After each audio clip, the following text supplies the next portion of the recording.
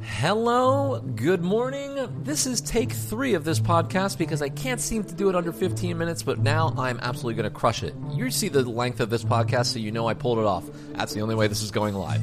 Hello, welcome to Walk with Wade. My name is Wade Sellers. If you're first time here, this is a podcast that is basically a daily journal, diary entry. We miss some days. Don't sweat it. I'll be back the next day. Promise. Hi. So you saw the title, How to Befriend Anyone. I made new friends this weekend. We're going to talk about how you do that, how you make friends with strangers, essentially, that are lasting relationships that are worthwhile, all right? Before we dive into that, we got to talk about our coffee sponsor. We do have one. This is coffee number 5 from our lovely friend down in Florida, Rachel Getz, who I absolutely love, adore, and miss. Cannot wait to see you. Rachel, I went down to Starbucks today, and we picked up a venti cold brew with oat milk because I'm addicted. Now every time I can get oat milk instead of almond milk, I do it. And it's a delicious drink. Thank you so much for sponsoring the show. This is your 5th coffee that you sponsored. You are amazing. I love and miss you, and I will see you soon.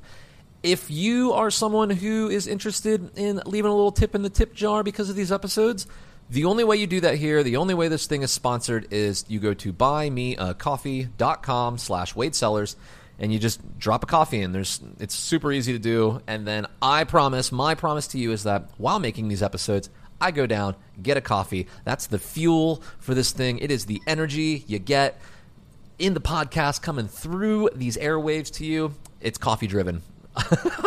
So anyways, that's how you do it. Thank you, Rachel. You're awesome. All right. How to make friends with strangers. I'm really good at doing this, guys. Like, I go out a lot of times, especially like table for one, or go out with friends and end up bringing more friends into the circle. I'm really good at meeting strangers, all right? And I want to leave you with a couple tips for success. Why are we talking about this? This came up in my head because of a lovely friend that I made on Sunday during breakfast. I went to Central Park's Tavern on the Green, which is, that is a delicious restaurant. I had a wonderful breakfast, and then I had dessert right after breakfast. Yep, that's right. I had eggs and such, and then I had a cake. I had a peanut butter chocolate lava cake with vanilla ice cream. Oh my God, it was so good.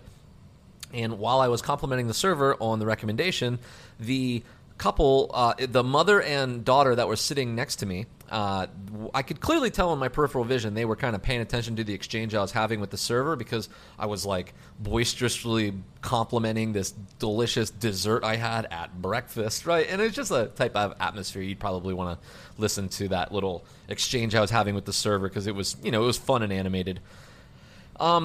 I noticed that they were kind of paying attention to that in my peripherals, so I used that opportunity to both, they're probably open to continuing to have a conversation. I'm sitting there alone. I like making friends. And so I leave you with my first tip here, how to make friends with anyone, is finding organic, unique ways to create the conversation, to inject yourself in conversation, or to spawn a brand new conversation. And I do this so many ways. One of the ways that I did it right in that situation was they knew what I was talking about. They were already kind of in the context of this dessert that I talked up so much to the server and thanked him that right when I was done, I was like, that's all I need. I just like another coffee whenever you have a chance. Okay, no problem. And then right after that, I just immediately turned over to them. They probably didn't even know that I was realized they were listening in, but our minds are good at doing this if you pay attention to it. And I just immediately kind of turned over to them and I was like, did I just oversell that dessert or what? And they were like, oh my God, that sounded amazing. We're going to have to get that. It's Drew's birthday and we're probably going to get a dessert. So that's happening. And we kind of laughed at that. And all of a sudden we were in a conversation. It was such an easy way to do it. It required no weird highs or excuse me, I mean to interject, things like that. We just had a conversation. It just started in the middle somewhere. And that's a really good way to do it.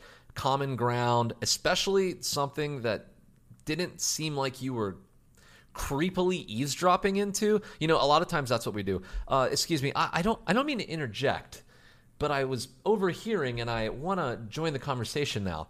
That is a totally fine way to do it, but I will say that when you do that, it's slightly off-putting because you've stopped what was happening before you interjected. Excuse me, I don't mean to interject. All of a sudden it's whatever they were doing has just paused and now they're looking at you like, okay, this is something new. It's like, it's almost too abrupt, but it's totally fine to do. Most people will accept it, especially if you're coming at it friendly enough. It's a fine way to go. But if you can do things like this where you genuinely notice that someone was taking part in a conversation you were having and they were kind of the passenger, if they were the passenger with your conversation, it's really easy to lean the conversation right into them because they were already actively eavesdropping on you. Does that make sense? Like if you notice someone eavesdropping on your conversation and you would like to help them into the conversation or welcome them with open arms, one of the coolest things you can do is just almost acknowledge that they are listening in and bring them in. That's what I did with the dessert. I was talking to the server, and then I could tell they were paying attention to what I was saying, so I actively just said, like, did I just sell that dessert or what? And they know exactly what I'm talking about. That almost doesn't seem like it would make sense. But since they were paying attention, it works. So that's the first step. That's how to create the engagement. Okay. The next tip is, this is how you gauge interest. There's two things. One is see if you can get the conversation to change topics a lot, okay? Which means we went from dessert to Drew's birthday to where they're from to why they're here to their friends skipping out on breakfast and me explaining, well, they really missed out. Tavern on the Green is a great restaurant. And they were like, I know, it's one of our favorite places. To, oh, you come here often. Oh, what is your plans? What's your story? Oh, you travel. I travel too. All of a sudden, we went through all these things, right? These are all like different conversation topics. If you can change topics back and forth based on something that I bring value in and something they bring value in, that's a really good sign that you're going to continue to have things to talk about. Now, this is wonderful. Oftentimes, as you're changing topics, though, every time you change topics, you tend to go back to a surface level conversation, which means it's usually a story exchange back and forth. And that's fine, but you want to get into depth, okay? Before we talk about depth, I want to bring up one other tip here. And this is the hot cold test to find out if you are just bogarting the whole conversation, if you've just injected yourself into their conversation and they kind of would prefer that you weren't there anymore because they want to just go back to just hanging out, just the two of them, is stop the conversation at some sort of spot before changing topics, kind of like put a period on that topic and then leave dead air there and kind of go back to what you're doing. Right? Don't say I got to go take this phone call. Don't say I got to do this. Don't end it with like a goodbye.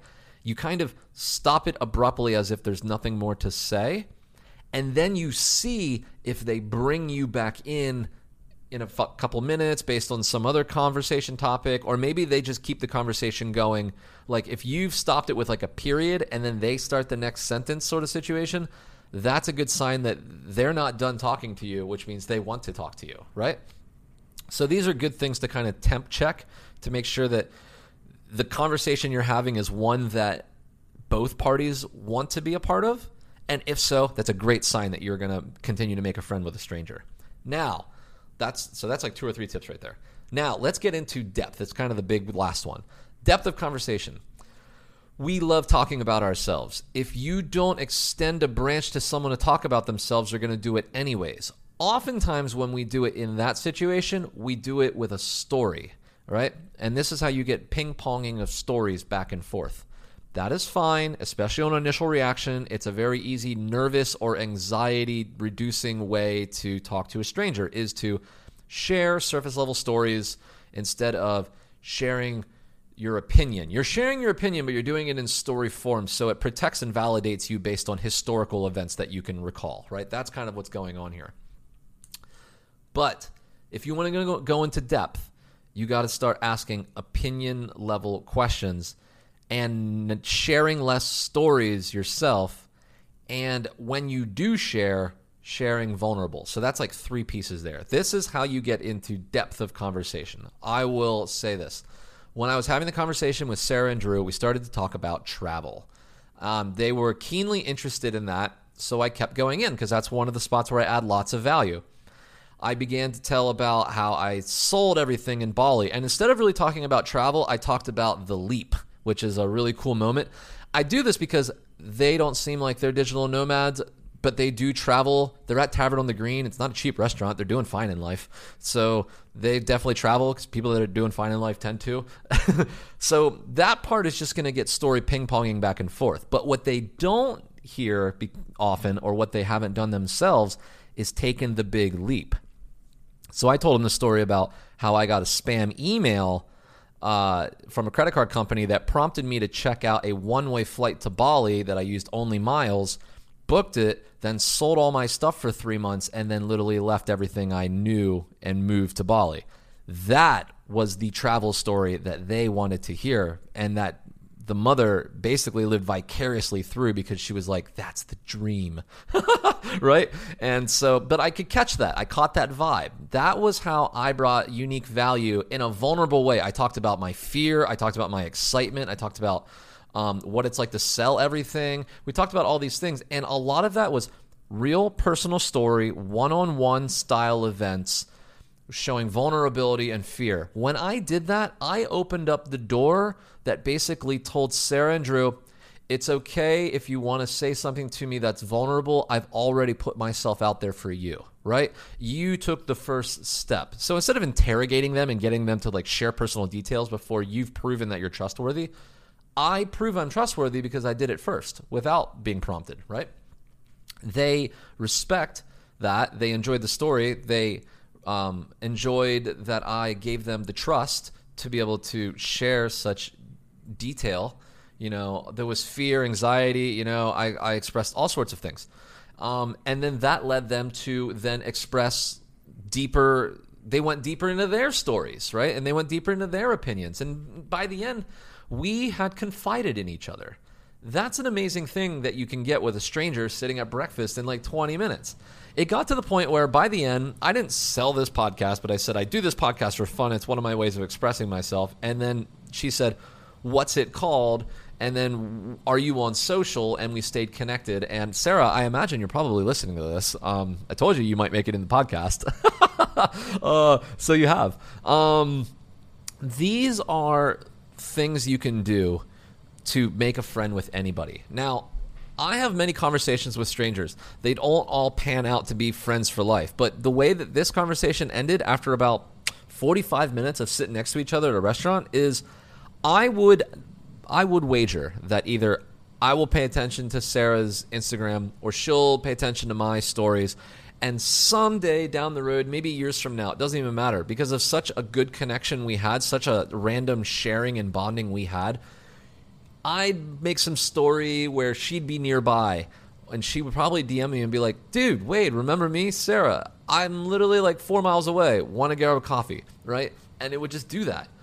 Or the opportunities that can come with situations like this is the last thing I'll leave you with. The opportunities that come, this is not the reason you make friends with strangers, but it is a happy result of making friends with strangers in valuable ways, is opportunities. Who's to say that like Sarah doesn't work for a company that does video style marketing and she sees my stories and trusts me that I'm a good guy because we literally made a friendship in 20 minutes, and that opens up to some sort of project or work or opportunity, right? To like join forces. Then like kind of your exchange was more like a job interview that was never a job interview, but it built trust and confidence. These are how opportunities happen. And then this is where I'll really leave you is I met an amazing friend. Her name's Krista. I met her through the Digital Nomads like travel experience. I went on a nomad cruise. She was there. We made friends. She enjoyed my Instagram stories and my creations. She worked for a company who was hiring people outside to make video content based on their brand. That was Bubble Up. I got paid to do branded content because Krista welcomed me in and said, I trust this person. He's really cool, and he makes good stuff. Pay him to do it for us. I now have a full-time job with Bubble Up because of that exchange. And you might say, oh, that's luck that you meet people. But truly, it's not luck. You can trace the genesis of these opportunities back to some sort of time when you reached out and made a friend. I often think that is the case for many, many opportunities. So it's going on 15 minutes. I'm going to leave you with that. This is how you befriend strangers. I hope you enjoyed this. If you did, or if you have any replies or comments to it, hit me up on social media. I'm at Wade Sellers everywhere. And with that, Sarah, pleasure to meet you if you're still listening. Rachel, you're awesome. Thank you for the coffee. If anyone wants to sponsor it, buymeacoffee.com/Wade Sellers. Feel free to throw one in there, and I will buy your Java before the next episode. I love y'all, and I will see you tomorrow. Bye.